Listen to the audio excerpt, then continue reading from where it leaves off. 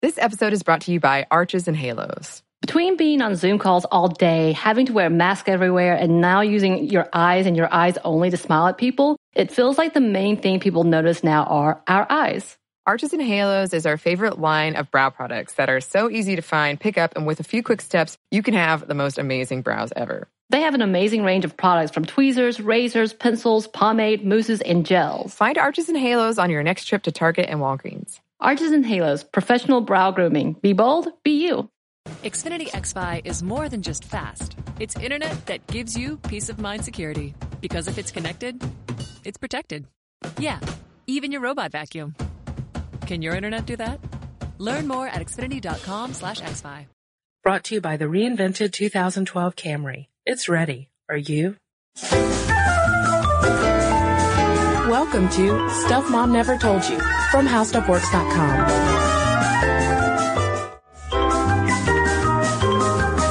Hello and welcome to the podcast. I'm Kristen. I'm Molly.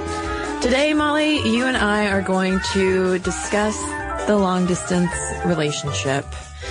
Because as, most people would tell you, long-distance relationships are just a recipe for failure. I hear that often, yeah. Wouldn't you say? I mean, I've never come across an article saying 10 reasons why long-distance relationships are the most fulfilling, satisfying experiences of your life that will ultimately lead to a forever union between two wonderful individuals. Kristen just sits over the cubicle wall from me, and sometimes that's too far. I know. Yeah, this is between us right now. It's like a gulf. This whole table is so big. Yeah, I would say that most of the articles that you see, most of the conversations, the anecdotes that you hear about long-distance relationships, I'm not going to go into personal details, but, from friends of mine, let's say, long-distance relationships, I know of not a single one that has worked out. I was thinking right there about whether I knew any. I actually do know a few that have worked out. Yeah? Yeah. Okay. And, that's sort of why this was one of the topics that we wanted to discuss, because even though you do see all these articles about your relationship is doomed, people still do it. Yeah, that's the thing. Even though we know that they are really hard to pull off, a ton of people still engage in long-distance relationships. Like, for some reason, I don't know, do you think there's some kind of allure to having a long-distance relationship? There's something incredibly romantic on the outset of, having that long-distance love? I can see that. Yeah. I mean, I like my own space. Mm-hmm. So I don't need someone who's there all the time. That's a little too much for me. Mm-hmm. Little personal fact about me. And I know. Molly's always telling me to skedaddle. No, I'm not. Just when you invade my personal space. Just when I show up at your apartment unannounced. Anyway. But I do think there are probably people who are more suited to it than others. And I think that's what we're going to find is a very key aspect to a successful long-term relationship. And that is the two people who decide to do it. And that's where things can get tricky, because anyone can think, we're the two that are going to make it. Our love is strong enough to make it. But what actually has to go on between those two people to make a long-distance relationship successful? Obviously, when you cannot see someone day to day, you don't have that kind of daily interaction. And in a lot of ways, your personal lives exist in separate spheres. You aren't hanging out with the same friends. You're not going to the same places, etc. So yeah, trust is a huge issue, and it comes up on the 10 reasons why long-distance relationships just don't work from the ever-positive HowStuffWorks.com. It is number 7 on the list. In fact, it is lack of trust, because writer Tom Sheaf says that a healthy monogamous relationship requires of its participants a moral compass, ethical grounding, commitment, and devotion. And long-distance relationships jeopardize all of that, he argues. What say you, Molly? Well, first, I just want to point out that this article really ruffled a lot of feathers around here because of that very negative title that you just read off. But as for trust, I do think that he makes a point here that just because you're in close proximity, you don't have that same guarantee either. Mm-hmm. Basically, even if you are in the same city and you do hang out a fair amount of time, there's still going to be times when you're not together all the time. So you're always going to have, yeah. So you're always going to have some trust issues. The question is whether distance makes the trust issues so much more present, which I guess it does. But, sometimes it's not even that the person's given you a reason to doubt them. It's just your perceived idea of what they're giving to doubt you. Mm-hmm. And I think, Molly, you're kind of getting at this aspect of someone's negative affectivity, if you will. Yes, let's talk about negative affectivity, because one of the scholarly papers we found about this issue was from the Journal of Social Psychology. It's called In Times of Uncertainty, Predicting the Survival of Long-Distance Relationships. And, there have been a lot of studies about whether the number of miles between between the two people make a difference. Whether, how long they dated or didn't date before they were long distance makes a difference. And these two researchers, Jessica J. Cameron and Michael Ross, posit that it's none of those factors that really makes a difference. It's something called negative affectivity. And negative affectivity is sort of what it sounds like. It's if you're pessimistic about the future, if you have a tendency to experience a lot of negative emotions such as anxiety and depression, if you have low self-esteem. And those are, obviously personal factors that are going to make that maintenance of trust over a long distance all the harder, because if you're the kind of person who doesn't believe that things are going to turn out well, then how are you going to muster that trust in someone to say, just because they're 3,000 miles away, they're not going to cheat, or, they're still thinking about me, or their new friends are no one special that I need to worry about. But wouldn't you say too, and I think that the researchers point this out, that, someone who might be more prone towards negative, affective states, is going to maybe encounter relationship problems depending on, no matter how far their partner is. That's true. I think that's very true. But they did find when they were looking at they were comparing relationships in the same city and long distance relationships. And they did find out that a high level of negative affectivity could predict a breakup in a long distance relationship, but only in the men, which I found surprising, because when you think of the people who tend to go crazier, I think, in a long distance relationship, I hate to say it, but it's usually the women. Mm-hmm. It's usually the women who just feel so insecure about what's going on across the country or across the state or however long the distance is that they just can't handle it. But these researchers found it's actually the men, that high NA in women was really not associated with any sort of long distance fallout. Mm-hmm. So I think that proves again that, you've got to take into account the person you're in a relationship with before you decide whether to take a long distance. If you are with someone who is very needy and anxious, but in a nice way because you're still with them, how are they going to manage that distance? Because I think even the most well-adjusted people, when you add in that distance, can get very anxious, moody. Sure. That first separation is very hard. Well, and to me, the findings of this study were kind of a no-brainer. If we're talking about, negative affectivity predicting relationship success in general, it makes total sense. And also, the researchers predicted that relational security would be associated with greater relational stability in both long distance and same city relationships. Essentially, a solid relationship is a solid relationship. It might be a little more complicated by distance, but, their findings confirm that, and it also backs up previous research that found that, for instance, couples who were more optimistic about the future of their relationship were less likely to break up. People who just had more natural trust in their partners were more likely to find dating success, if you will. And I guess it's also, what do we term success? Is it, I guess, just long-term enjoyment of someone else's company? But you don't have their company then. That's the point. But you can have their company, Molly. Let's talk about that. Yeah, you can, especially in this day and age of technology, okay? And the age of the Jetsons realized. The kids and their computers these days. The iPods and things. There are so many ways to keep in touch. Yeah, you can, especially with webcams. And when I was looking at a lot of sites that were talking about how to maintain long distance relationships, so many people said that was the glue in a relationship, that they could turn the webcam on and they would talk, and it was so nice to see the person's face, the person's body language.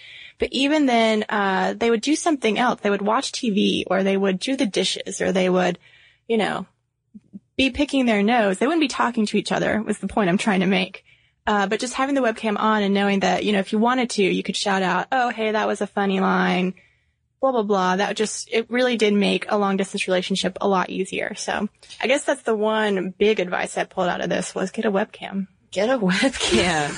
Yeah, because again, going back to the How Stuff Works article on why long distance relationships are doomed to fail, they point out the cost of keeping in touch, in that, you have to spend money to get on a plane or get in your car or what have you. You have to take time off work to make, all of this happen, and it just ends up being a financial burden. But I mean, Skype doesn't cost anything. Yeah. The investment of a webcam and maybe, watch your cell phone minutes. But I think though, when we're talking about communication with long distance relationships, because we do have so many options from, say, sending a text message to actually going and flying and seeing someone face to face, I don't know. I think that could impact it a lot. To me, if you are communicating solely or largely through just texting, you know what I'm saying? It doesn't seem like it would predict very much future stability. I think you have to think outside the box, which is what that website that you were talking about really emphasized, to foster as much face-to-face type of communication as you can, even if it is just through a computer portal. Well, I think that again, we're coming back to where it really depends on the person. And I think that what I gather is the most important thing when you're talking about long distance communication is just what works for the two of you, and being very clear about that. If you want, one long phone call a day versus 10, check-in texts a day. Mm-hmm. I do think that, you brought up texting. I do think that for some people, text throughout the day is the way to go. Whereas for some people, they need more, a long email. Some people need more of that phone time. Some people, need 3 hours of webcam time. So I think that that's part of what you have to work out in negotiating that long distance relationship. And I think to me, all this research brought to mind, a study that I read about, I don't know, it was probably a year ago now. And I wish I had the reference in front of me, but it basically found that if long-term couples want to keep the spice alive in a relationship, it was critical for them to enjoy novel experiences together, to not just get stuck in a routine of, especially for, people who are married with kids, saying, okay, Thursday's date night, and that's when we go to the Olive Garden and you're going to order the pasta primavera. You actually go out and say, no, we're going to go have sushi on Tuesday, and it's going to be crazy. And I think that that's something that could be important for maintaining long distance relationships as well. Even if you might not have the luxury of being able to go out and go skydiving together, say, maybe you could somehow change things up just with your mode of communication. For instance, instead of sending an email, why don't you sit down and write a letter? Ooh. Who doesn't love getting a letter? I love getting letters. I mean, I'm just playing relationship therapist right now, and also, kind of speaking from some personal experience. But let's put some numbers behind all of this talk, Molly, because I love statistics. Because we're talking about long distance relationships. We've said that it affects a lot of people, but just how many people are we talking about? I think probably one of my favorite fun facts that will come out of the research of this podcast is that there is a thing called the Center for the Study of Long Distance Relationships. Yes. Someone got really frustrated with their long distance relationship. I was not aware that such a body of research and data existed. So these numbers come from them. It's very hard, obviously, for reasons you can probably understand, to get an exact number. But according to that center, an estimated 2.9% of U.S. marriages are considered long distance, with 1 in 10 marriages reported to have included a period of long distance within the first 3 years. And, there have been a lot of trend pieces lately about how the number of commuter marriages are on the rise, because in these tough economic times, maybe someone has to take a job, that's 2 hours away and the spouse can't sell the house. And obviously the military is always affected by long distance. So, I was surprised to see how many marriages were. But then when you just talk about people dating, they're estimating that 4.5 million college couples in the U.S. were in long distance relationships. Yeah, it happens a lot in college, which makes sense, especially with the whole high school sweetheart type of thing. And then you go to different colleges. But I will say my one piece of advice, to kids in college is just don't spend all your time talking to the high school person. Right. You've got to invest in a new situation to make it work. Exactly. Invest in yourself. But here, to me, this is the most compelling thing that came out of the Center for the Study of Long Distance Relationships, which I think should be a word of total encouragement to you folks out there who are engaged in a long distance relationship right now. Because it seems the numbers indicate that there's a breaking point with long distance relationship where it's like, if you can make it for this set period of time, then you're good. Much better than people who live in the same city. Exactly. So here's the thing. All right. So they broke down the percentage of breakups of proximal relationships, AKA you're dating the dude down the street, versus long distance relationships. Now, in the first 6 months, proximal relationships fare much better than long distance relationships. We've got 35% of proximal relationships breaking up and 42% of long distance relationships. But then we hit the 8-month mark and the tables have turned. That and 42% drops all the way down to 11. Just 11% of breakups during the first 8 months. And then that goes down even further to only 8% during the first year for long distance relationships. And get this, Molly, a quarter of all proximal relationships. So while, you might be jealous, say, of your roommate whose boyfriend is over all the time, and they're just in love for the first 6 months while you're having to sneak away and Skype your dude in Singapore or wherever, you're going to get the last laugh 1 year later when she's crying alone in your bedroom and you're like, sorry, I've got to Skype my boyfriend in Singapore. Well, I think that, yes, it was very encouraging to see that if you can make it a certain amount of time, then you do have better odds against you. But that does speak to how when you are getting started in a proximal relationship, someone who's in the same city, you have the time to take it slow and see if things are going to work out or not work out. And maybe you'll give them 6 months and then you're like, oh, this isn't working out. Whereas I do think long distance relationships have that pressure very quickly to be serious. And so I'm sure that is why it's much harder in those first few months, because perhaps, you think it's going to go great. You move apart. It doesn't. Maybe then a remedy to slowing all of this dating business down, Molly, is to start just referring to it as proximal relationship building. Maybe instead of saying, hey, do you want to go on a date? Maybe you say, would you like to go on a prospective proximal relationship building excursion? You try that out, Kristen. Let me know how it works for you. That's not one of my Cosmo tips. Oh, okay. But I do think that level of making the commitment early on is an important factor in the long-distance relationship success, because going back to this How Stuff Works article about why they don't work, Tom Sheave talks about people who use the long-distance relationship as the way to get in a sneaky breakup. Oh. It's the kind of people who want to avoid conflict. I feel like Tom Sheave at HowStuffWorks.com went through a weird long-distance relationship. Or he just doesn't like conflict because he says that, if you don't like conflict and you want to avoid, hurting someone with a breakup, you just move away. Just move away. Just change locations. And get eventually they will get the point. You may try and do long-distance relationship, but your calls just start dwindling. But, you better watch out. You can't wait too long, because according to the Center for the Study of Long-Distance Relationships, you got about 14 months before someone's going to move closer to someone else. Yeah, that's the average amount of time that couples can expect to live apart before they can move closer together. And you were talking earlier, Kristen, about how you think it's very important that couples have that light at the end of the tunnel, be it 14 months, 5 months, a year, whatever it is. You kind of have to have an end date in sight, because otherwise I don't know, but see, I don't think that's a pressure point we put on proximal relationships. Like in 14 months, we're going to be really serious. Right.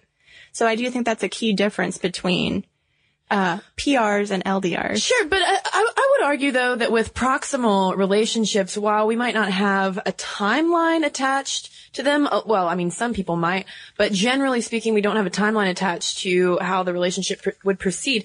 But there are certain milestones that you do cross.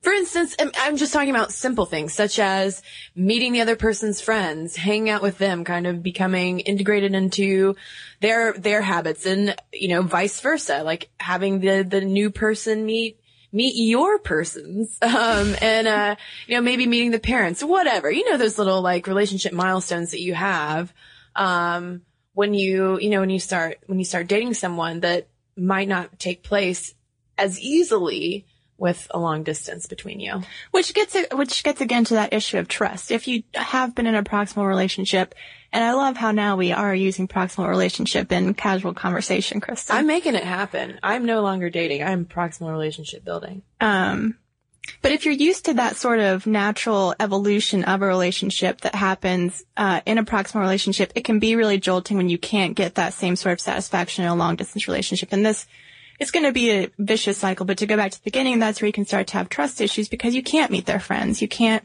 if you're the type of, girl who is really anxious that your significant other has another really, attractive girl in the circle of friends and you don't know about it, then you can just start to let things build in your head and it just gets messy. Mm-hmm. But let's leave the messy part for a minute and let's talk about, I think probably the most fun aspect of a long distance relationship, the visit. The visit. And these can be really exciting because it's sort of like being a tourist, either in your own city or in a city you might know fairly well, or you may be meeting up, in the middle somewhere. And these are kind of mixed blessings. One, it's great because you finally get to see that person. The time together can be even more special because you rarely see each other. You're probably more likely to be doing touristy things, spending time together, and it'll be, I think, a large quantity of high quality time. But I said it was a mixed blessing because I do think that there is that honeymoon period that happens in those visits, and if at the end of those 14 months when you're living together again, I think it can be really hard to transition from having a relationship built on visits to having the proximal relationship again, because then you've got all that nitty gritty stuff of like who takes out the trash. Yeah, day-to-day interaction. Who does the dishes. Like that day-to-day interaction when you don't have it on a regular basis can be a really hard transition back. Yeah, because that's when, weird pet peeves pop up. And I'm not just trying to, sound like some nitpicky woman here. I mean, guys, you know what we're talking about. Everyone has those little daily quirks. Mm-hmm. For instance, I don't really care to be spoken to before 10 o'clock in the morning. True. Period. But also, it can be hard as well on, not only on your psychological environment, Molly, but also on the actual Earth's environment, as Slate pointed out in a very Slate kind of way. Just to take a quick little side trip here to this Slate article that we found disparaging long distance relationship because of the negative environmental impact that they have. The author points out that because of the impact of, flying and ground transportation, a carbon offset company would pin their romantic travels with the equivalent of 35 metric tons of carbon dioxide every year. Egad. They were saying that a woman would be more environmentally friendly to give up a long-distance relationship than she would, like, giving up all meat. Because of all the processing involved in meat, the processing involved in her travels was greater than that. To which I say... have a proximal relationship with your hamburger. Yeah, enjoy that hamburger. And there's also just the cost of all those flights, all those train trips, all that gas. But like we said, Molly, there are ways to get around the the cost, to lower the cost thanks to technology. You can still keep in touch for pennies a day. So we've gone through some pros and cons. I don't think we've, decided that one is better than the other, although I'm curious to see how your proximal relationship will go once you start calling it that. Well, that's the thing, though. I mean, I think that the research that we've found has said that, long distance relationship success depends on, hey, surprise, the two people involved and how committed and optimistic they are about the future. And I'll end on one more positive note from the Journal of Social and Personal Relationships. And they were talking about how, the happiest couples spend a lot of time together.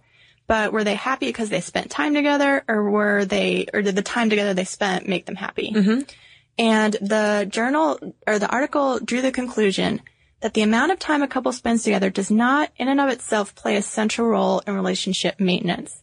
So it's more about quality and not about quantity. Mm-hmm. If you can't see someone every day, but you still have really great time when you see them or when you're chatting online with them via your webcam, it can work. It can work. And I want our listeners to prove to us that it can work by emailing us their stories of long-distance relationships, because I feel like so many people I know have attempted some form of long-distance relationship, even if it was just temporary.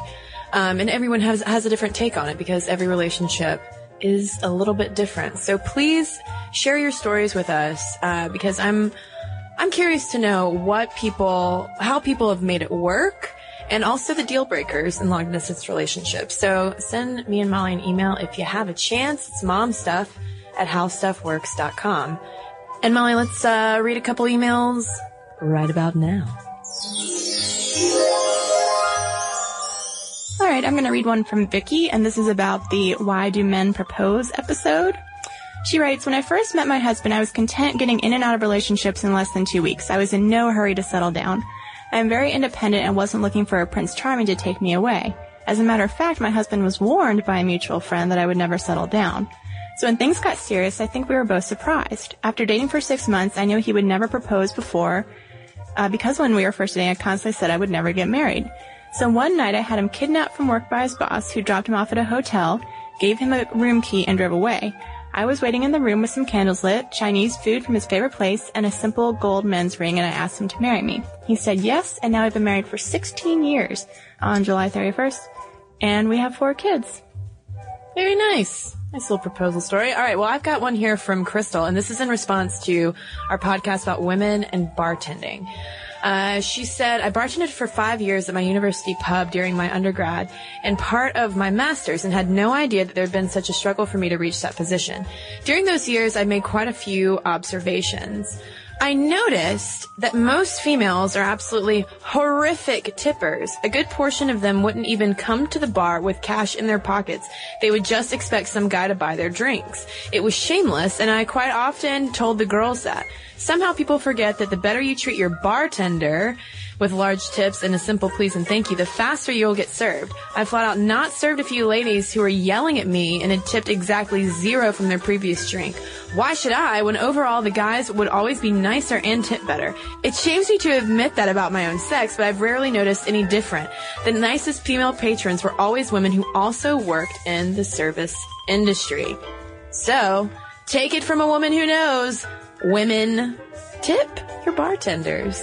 And be nice. And don't just expect men to buy your drinks, because you might go home sober. Alright, so send us your emails. It's momstuff@howstuffworks.com. And check us out on Twitter. Like us on Facebook if you don't mind. And as always, you can follow our blog. It is Stuff Mom Never Told You, and you can find it at howstuffworks.com. For more on this and thousands of other topics, visit howstuffworks.com. Want more How Stuff Works? Check out our blogs on the howstuffworks.com homepage.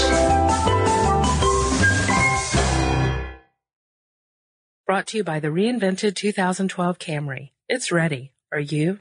Hi, I'm Amy Nelson. And I'm Sam Edis. We're the hosts of iHeart's newest podcast, What's Her Story with Sam and Amy. We both have our own businesses, and between us, we have 7 children. And since the moment we met, we've been sharing our stories with each other. The thing is, we all know the stories of industry titans like Bezos and Jobs, but the stories of women, they remain incomplete. We ask questions no one else even touches. We are not afraid to get personal. So listen to What's Her Story with Sam and Amy on the iHeartRadio app, Apple Podcasts, or wherever you listen to podcasts. If you crack open an American history book, it's sure to be filled with founding fathers, bloody wars, and the inventions that brought this country to the industrial age. But there's a whole other world that waits for us in the shadows. Tales of unlikely heroes, world-changing tragedies, and legends that are unique to this country's spirit. So join me, Lauren Vogelbaum, for a tour of American history unlike any other, through a new podcast from iHeartRadio and Aaron Mahnke's Grim and Mild. Get ready for American Shadows. Listen to American Shadows on Apple Podcasts or wherever you get your podcasts.